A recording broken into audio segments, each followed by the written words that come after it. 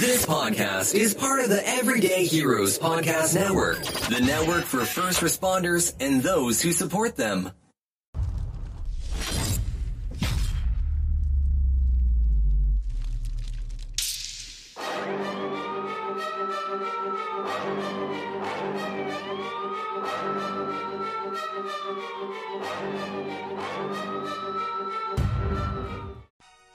Welcome to the Hero Academy podcast, the place where we can celebrate and highlight our frontline heroes.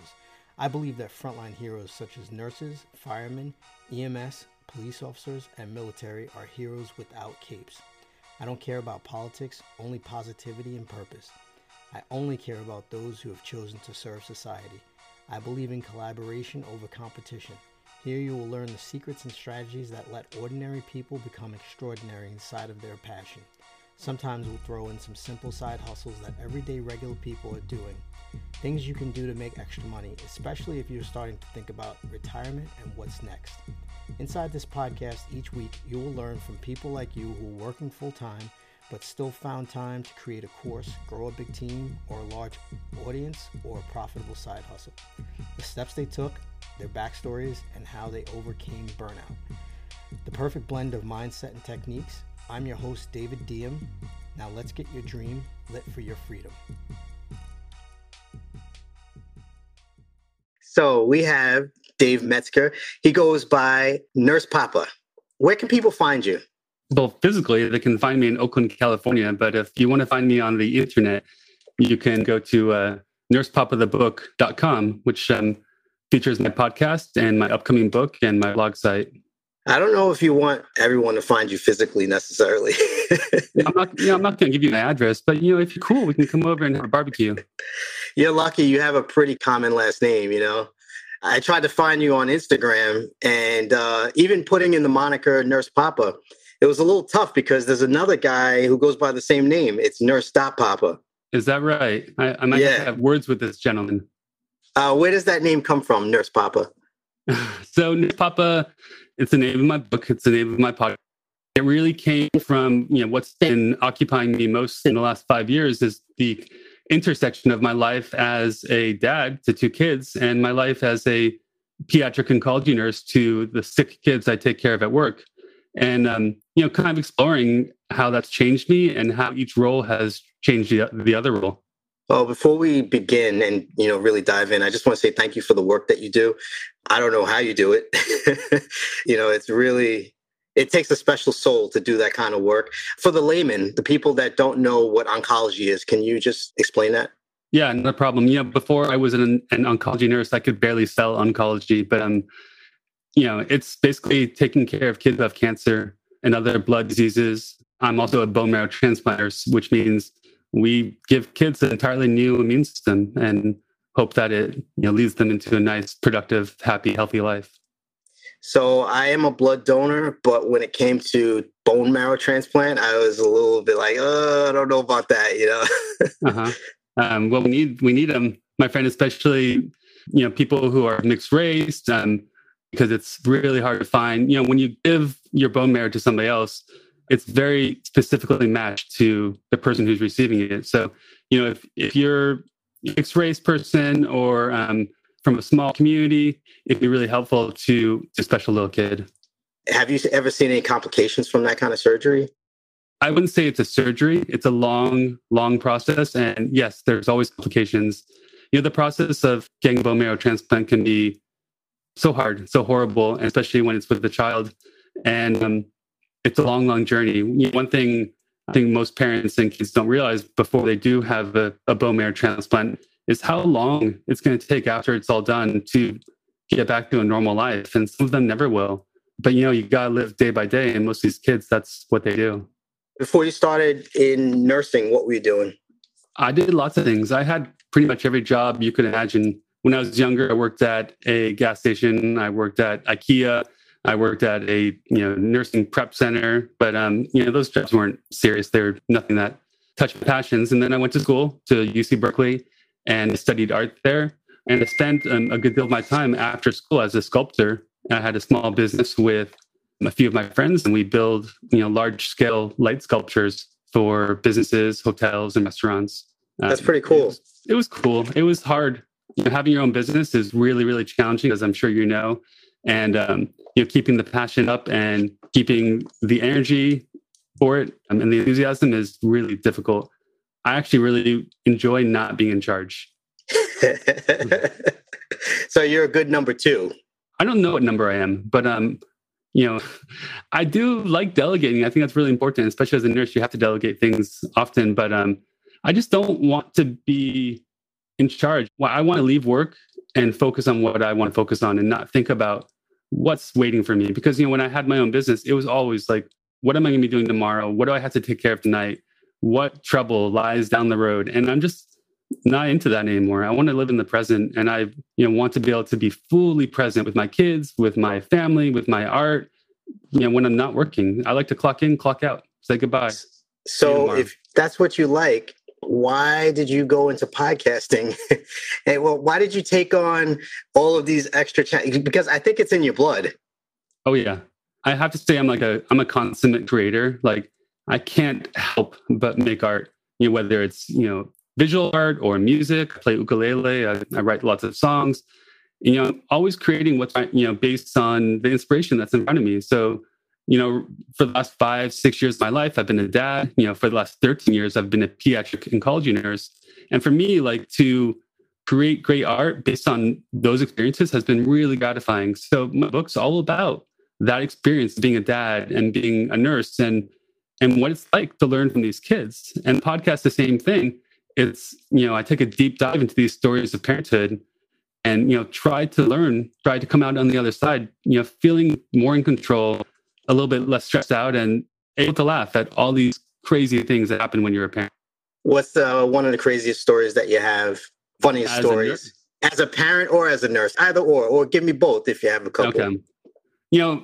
Everything is funny when you're a parent. It's like, from the moment my son was born, I was like, holding him, and I was wearing this white robe that, was intended for my pregnant wife, but I looked like a cult leader. So I was holding my son and just like thinking, I look back at that image and, it just started like the beginning of the insane, funny things that happen when you're a parent. But, as a nurse, it's funny because so many awful things happen there and there's so much sadness, but there's also so much happiness too. I can remember one story. I was taking care of this teenager and he was very sick. And he was, he failed his first bone marrow transplant. And like when the cells that somebody gives you just don't fit into your body, you got to start over because you're going to die if you don't. So we had this young man who I'd taken care of quite a bit. And I knew him really well. And he was doing something called bridge therapy, which is basically a high-risk therapy to get him into full remission so he could have another bone marrow transplant. So the medicine we were giving him was called blinatumomab. And at the time, it was really new. We hadn't given it to many people. And it's super high risk. You can have an anaphylactic reaction to it. You don't know what's going to happen. So in any case, I was watching him very closely. We had all these wires connected to him. I could look at the monitor screen and see how he was doing in every moment. So I'd started therapy and things were going well. And all of a sudden, his monitor just started beeping and making noises. And it basically was saying, this young man is not breathing. So, of course, I ran into his room and burst into the door. And he was just sitting there watching the Warriors play in the playoffs. I forget which team it was. He was a big basketball fan. And he looked at me. He's like, what are you doing? Why are you sweating? So I made sure everything was okay and left. And then, 5 minutes later, same thing, apnea. He's not breathing. Run into the room. This happened like 3 or 4 times, and I could not figure out what was happening. His wires were all connected in the right places. Eventually, I realized that every time Steph Curry took a shot, he held his breath. Until that shot went in. So, you find the funny moments in between. And we both laughed about it. But that boy died. He's not around anymore. But I take these memories, and it's what keeps me going. What keeps me remembering, how special these people were and, these moments that we had together. It's almost like being a foster parent because you're taking care of them for a short period of time. And that, a large majority of them are going to be taken away from you. Yeah. Well, hopefully they find health and they go on happy lives and you don't hear about them. There's this funny thing in oncology. you're never supposed to talk about a patient who is out of the hospital, because people have the superstition that you'll summon them back to the hospital with sickness. You just want to hear about them tangentially. You want like a Christmas card that they're doing okay. Yeah, it's kind of like that. You have a relationship, a very close relationship for a short, intense period, and it's done. Either they pass away or go on to live their lives. And, sometimes you connect and you keep in touch, but I think, you just kind of appreciate the time you had and move on, because there's always another kid to take care of. What's your biggest challenge right now, either professionally or outside of work? I think it's the union of the two, right? Because I have this vision for my life. I'm an artist. I want to always, create. And it's by nature, being an artist is selfish. Like, you need your time, you need your focus, you need to be undisturbed. But as a dad, that's the last thing I have control over. What ages are they?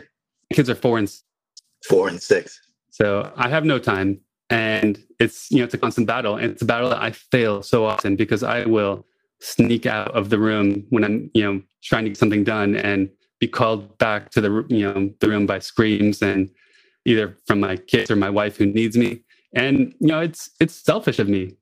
And I'm still trying to navigate that, how to be a good artist, how to live truly to myself, and how to be a good dad and husband. But one thing that has happened as a dad, I've learned how to find those moments in between. I don't know if you have kids yourself, but mine are grown. My youngest is 21, so I'm in a space where, like, all of my time, 90% of my time is my time. Yeah, you made it. I made it.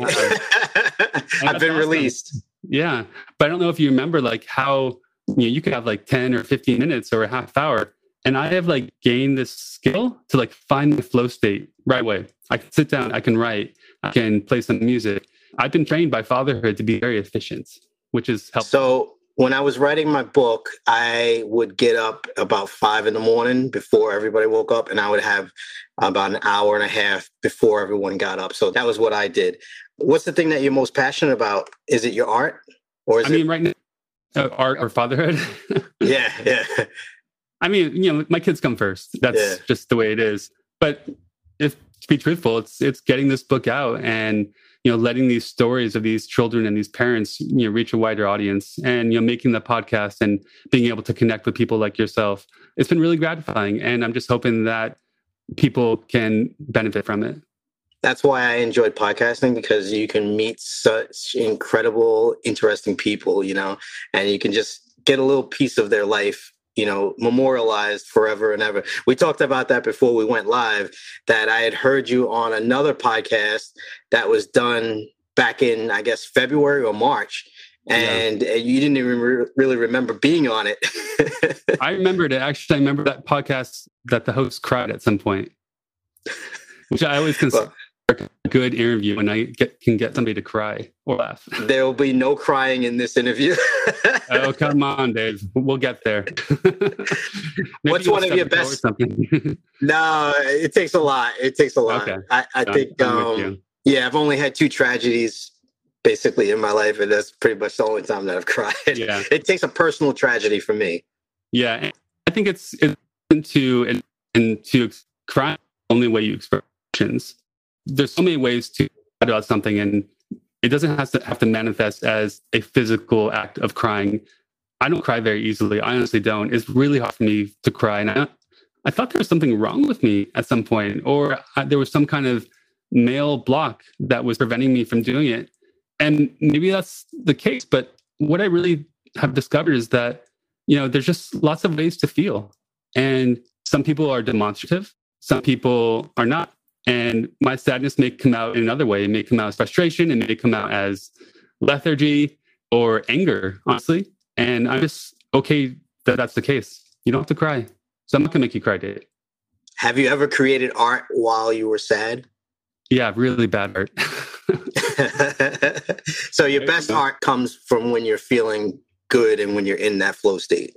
Yeah. And I don't say I think that the flow state has to feel good. I think it can be challenging, but it usually does feel good. And I think that art based on emotions can sometimes be really bad art. I think there's a certain amount of calculation and skill that you have to bring to art, whether it be writing, music, or, painting a picture. I think you have to be in control of your facilities. For me, at least, that's what works. I have a friend who's a writer and a teacher as well, and he describes it as cutting yourself open and bleeding on the paper.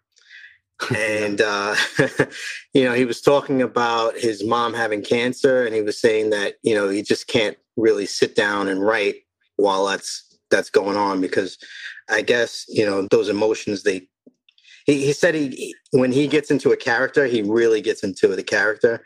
So I guess that's partially what you were saying. You're definitely inspirational, and that's why I wanted to interview you. Could you talk more about why you just decided to write your book? You know what? I'll tell you a story if we have time. Yeah, we got time. So, my son was still in his mom's belly. He was going to be born in a couple weeks. And I was taking care of a teenager at work. His name is Jason. And, these kids come to us. We don't know them.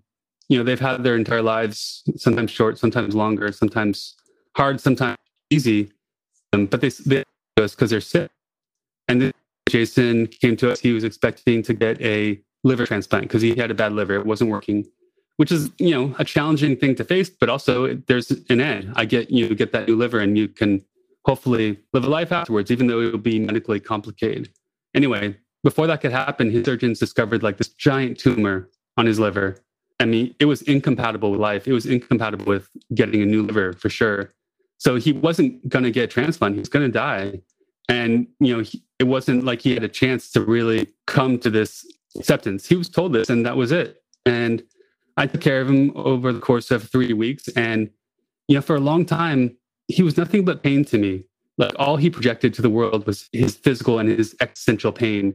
And it was so hard to get into a place where I could get to know him and to, understand how he was feeling. And it really was hard for me to take care of him and to be exposed to all this pain. It's what we do, but it's not always easy. Sometimes you have to even shut yourself out from it. And I couldn't figure out how to make it better for him. And at one point, I decided that, or at least I learned that you don't have to fix things. Sometimes all you can do is engage with the person who's in pain and let them know that you see them. And one way that I was able to do this, and it wasn't even a way that I thought of beforehand, was, giving this young man a bath, just letting him feel clean and letting him feel totally seen and paid attention to. And I remember after that bath, he laid back and he looked laying down on the beach, and he was relaxed and he was present in that moment. And he really looked at me, and I could tell for the first time that he actually saw me. He saw me for the person who I was, not this person giving him medicine. And I remember that day we were in his room, and it was this dark windows, shades pulled down, and so quiet you could hear the humming of the medication pump next to him. And all of a sudden he said, "David." And he'd never said my name before. And I said, "Hey, Jason, what's up? What can I do for you?" And he said, "David, do you have cats?" And this is more words ever with me beforehand. And I said, "Yeah, we do have a cat, but she gets mostly ignored these days because we have a toddler, and the cat is taking second fiddle to the toddler."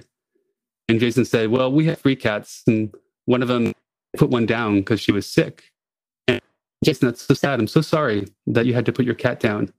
And he said, "It's okay. You have to get used to it if you love cats." And in that moment, it was so clear that Jason was a cat, and he was coming to terms with his death and basically saying, if you love life, you have to be okay with dying, because we're all going to die. You're going to die. I'm going to die. Jason died. But you got to be okay with the bad parts if you want to be okay with the good parts. And it was that kind of interaction where I was thinking, wow, people have to hear this stuff. There's so much wisdom and beauty that comes out of these rooms that nobody ever gets to appreciate, because it's so interconnected with so much pain and just sadness. And I wanted a way for people to read this book and not have to live this experience, because there's, people think, cancer and sickness is always associated with wrongness and sadness, but it's not. There's so much beauty. As people are dying, they're still living, and there's so much to be learned. And if you could, read a book with these stories and benefit from what these people have to teach. That's the best of both worlds. 100%. Man, that's a really powerful story. It's a powerful thing to experience, my friend. Yeah, I can't wait until I get a copy. I like physical books. I did read some of the stories online, but I like to hold a book because I like to go through with the highlighter so that the next time that I go back, I just go back to the highlighted sections, When can I get my physical copy? When is it going to be available on Amazon? So it'll be available on August 17th. August 17th. Okay, awesome. Now, if you could turn your book into a Netflix special, would you? Yeah, sure. I mean, it'd just be another way to create art, right? I mean, I think, these stories demand it, right? There's a lot of drama. There's lots of humor. I always tell people that, you go onto Pediatric Oncology unit and you're exposed to every emotion and it's completely appropriate. And I think would be really interesting to people. So I would love to turn stories into something visual and something you could watch. I think it would be super challenging and super amazing. I'd like to see that maybe in 5 years when your kids are full-time in school. Well, do you know anybody at Netflix? I don't, but we could probably make it happen. If we come together, like if your book becomes the #1 bestseller on the New York Times, list somehow, I think we could probably make some phone calls and make that happen. Yeah, somehow is right. It's really hard to know where this will go, but I'm looking forward to it. But even the most modest appreciation has been so great for me, to have, a complete stranger read the book and say it really touched them. Honestly, it makes my day. Like, I'm okay with that. If you could give yourself 3 pieces of advice at 18, what would you tell yourself? I would tell myself to be confident because I feel like so much that was a challenge to me when I was younger was I didn't trust myself. I didn't think I was good enough. And I spent a lot of time worrying about how people perceive me. And honestly, now I don't care how people perceive me. I mean, I want to treat people well and I want to interact with them in a positive way. But if you don't like me, that's your problem. I just don't want to wait worrying about that. I tell myself to not be lazy because there's so much that you can do in this world. And it's really important to push yourself and to see what you can make. And I guess I'd tell myself that you're better than you think you are. Like, you've got a lot to offer, and go get out there and do it. Whatever it is, do it. I speak pretty bad Spanish, which is a qualifier in my household because my wife is fluent in Spanish and my daughter is fluent in Spanish. My son is still trying to master English, but it's funny because, not that many nurses on my unit speak really good Spanish. So I'll often be paired with the fully Spanish-speaking parents and kids and have to muscle my way through a day of trying to give complex medical therapy and also speak another language. And I can, make it through it. Yeah, I really, really wish I could speak Spanish myself too. Yeah, at this point, it's difficult. I mean, I learned so many things as an adult that you're supposed to learn as a kid. I taught myself how to whistle when I was 25, which is kind of pathetic. I learned how to speak Spanish when I was 30, and I learned how to play ukulele when I was 3. All these things I wish I'd mastered when I was 5. If money wasn't in the equation, what would you spend all your time doing? I mean, I'd follow my muse, right? I'd make art. I'd spend as much time on the as I can. I love stand-up paddleboard, surfing. I love to feel the wind in my hair.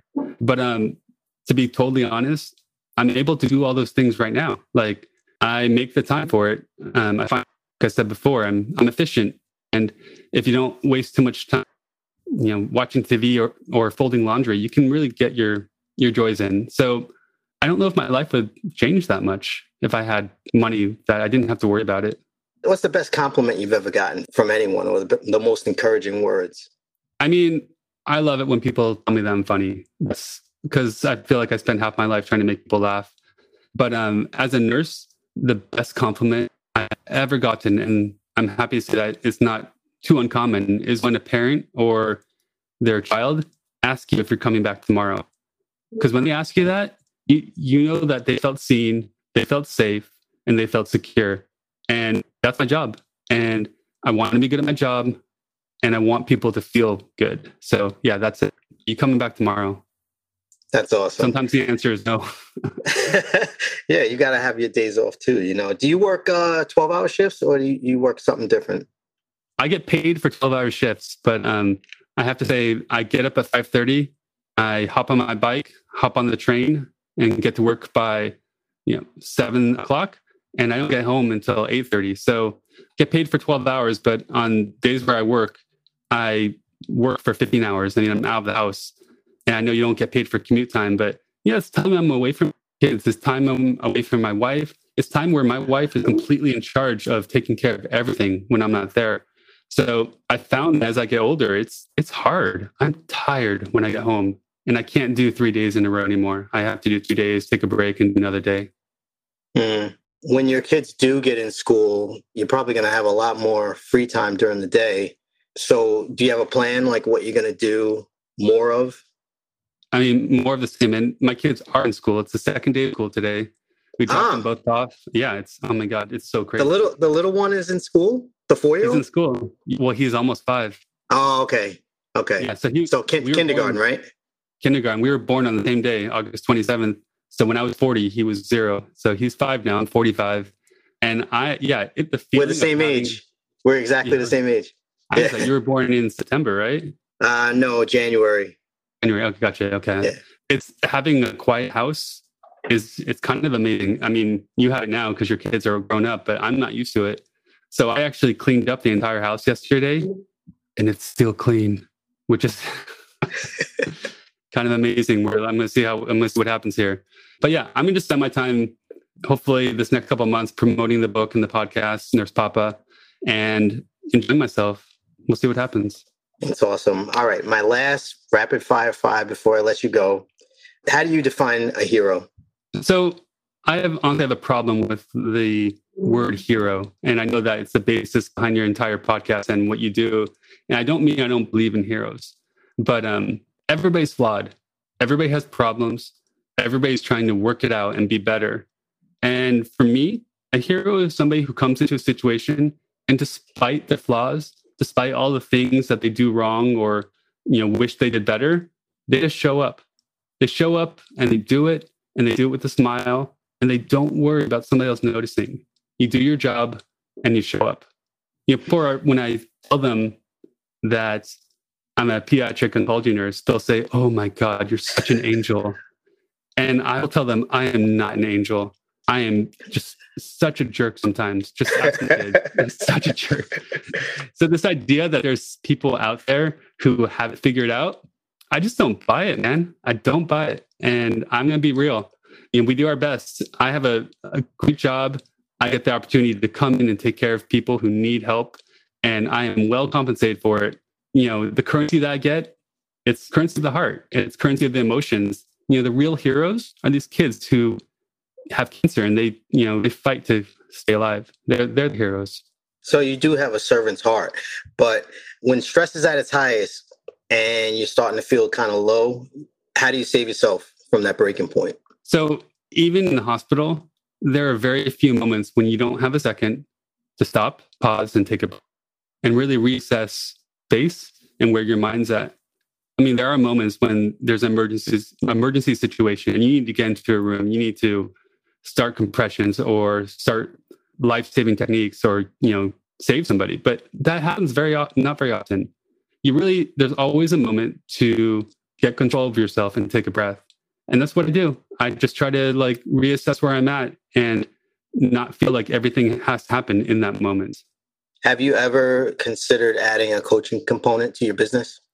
Well, I don't know what my business is, but podcasting, writing. Yeah. I mean, let me tell you. You have a lot of experience with dealing with pain and, being a parent of young children and finding time for yourself. You just have a lot of life experience. Yeah. Let me tell you, I'm deep in the red as far as time spent writing and podcasting and being a dad. So any compensation I get from this book or podcast is never going to make up for the time and hours I've spent creating it. And I don't care. I don't think money is the key to happiness, but I love teaching. I love, mentoring young nurses on the floor. I love being a resource for people who need help. And I would love to, if the book was successful, to bring it to other people I think there is an inspirational component to it. I'd love to speak to people. If that can be called coaching, we could call it that. But I think it would just be exposing people to. Well, if you're exposing people one-on-one, people may decide to compensate you for that. And I don't think there's anything wrong with that. If you're inspiring people and you're bringing value to other people's lives, I don't think it would be anything wrong with you mentoring people. And maybe someone wants to, do exactly what you do and put their pain to purpose, pain to paper, What's your best strength, your best ability? What's your power? I think my ability to laugh at myself and to make other people laugh is, what I do best. I tend to find the humor in situations, no matter how bleak they can be. And I'm really used to being the most positive person in the room, which in my profession it's a really great thing. It allows me to be able to navigate some pretty tricky situations. And it's so interesting. And when I was a young nurse, it felt really difficult for me to encounter people who were experiencing pain because you don't know how to act. You don't know how to hold yourself. You don't know how to be. But I discovered that was my discomfort. When somebody is really sad, they don't want you to brush it off. They don't want you to ignore it or pretend it's not there. You have to encounter it. And sometimes encountering it really requires being light. So I've learned how to do that and how to be real. And that can often be very funny. Well, just for fun, my last question for you. If you had a comic superpower, what would that be and why? It's funny because I often ask this. So when I participate in interviews with young nurses who want to be on our floor, I've just thrown that question at them. They're expecting to be asked about nursing techniques or what they hope to achieve. And I ask them, what would be your superpower if you had one?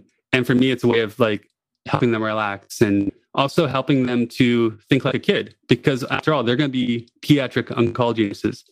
If you don't have a vast imagination and a really strong ability to think out of the box the way a child does, then you might want to reassess what you're doing because you might not enjoy taking care of kids.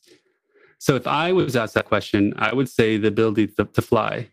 Just the idea of being able to be in the air and soar like a bird is just so amazing to me.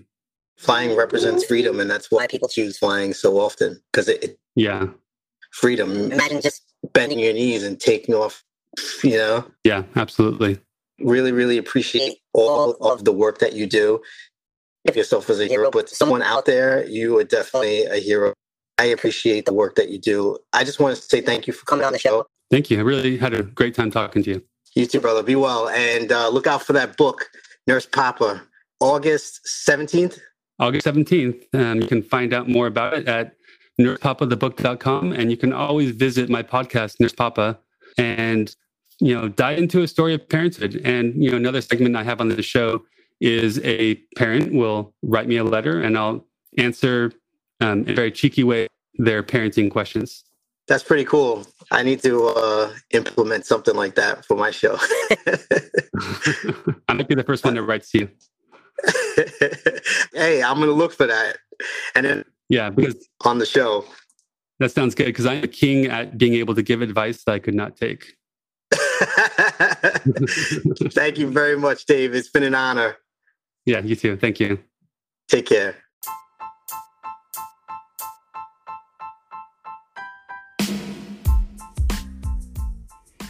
All right, family. I hope you enjoyed this episode. Everyone I interview, I've chosen for you guys because of their story, and I hope that you get some value every single time. If you did get value or just simply enjoyed the episode, please share the episode with someone that you know.